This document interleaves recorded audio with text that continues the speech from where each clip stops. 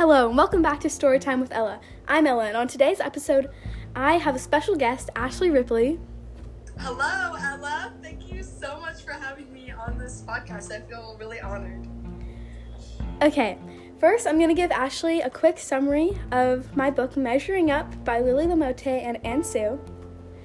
So, Ashley, the book is about a 12-year-old girl named Cece who just moved from Taiwan to Seattle, and the only thing she wants more than to fit in at her new school is to celebrate her grandmother's 70th birthday.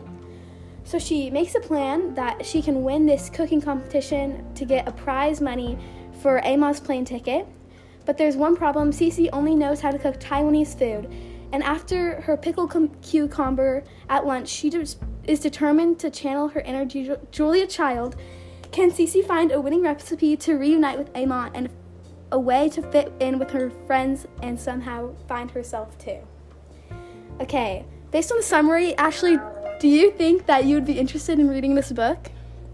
Yes, this sounds like such an inspiring story. I really think that this would be fun to read because it sounds like she likes to cook, and I like to cook, and I think it's fun. And she is dealing with challenges that she has to overcome, so that sounds like a really fun story.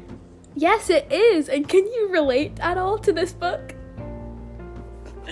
Well, I really like to cook. I've never been in any cooking competitions before, but yeah, that sounds really fun, and that's how I relate to that book. Do you relate to it, Ella? I do. Okay. I already talked about that, though. So, any questions for me?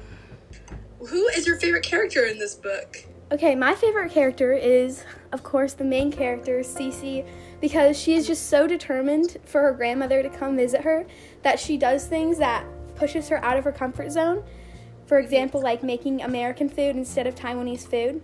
But in the same time... I did not know that she did that. That's yes, crazy. No, but at the same time, she learns that she needs to be herself in order to win and actually make the Taiwanese food. Wow. Oh my gosh, so in the end, she ended up embracing what made her different, and then that made her win the show? Yes, of course. That's awesome. I know. Okay, thank you so much for coming on my podcast on this great day. No problemo, amiga. Okay. I'll see you. Okay, Bye, thank you. Podcast. Thank you so much for listening to Storytime with Ella, and we'll see you next time.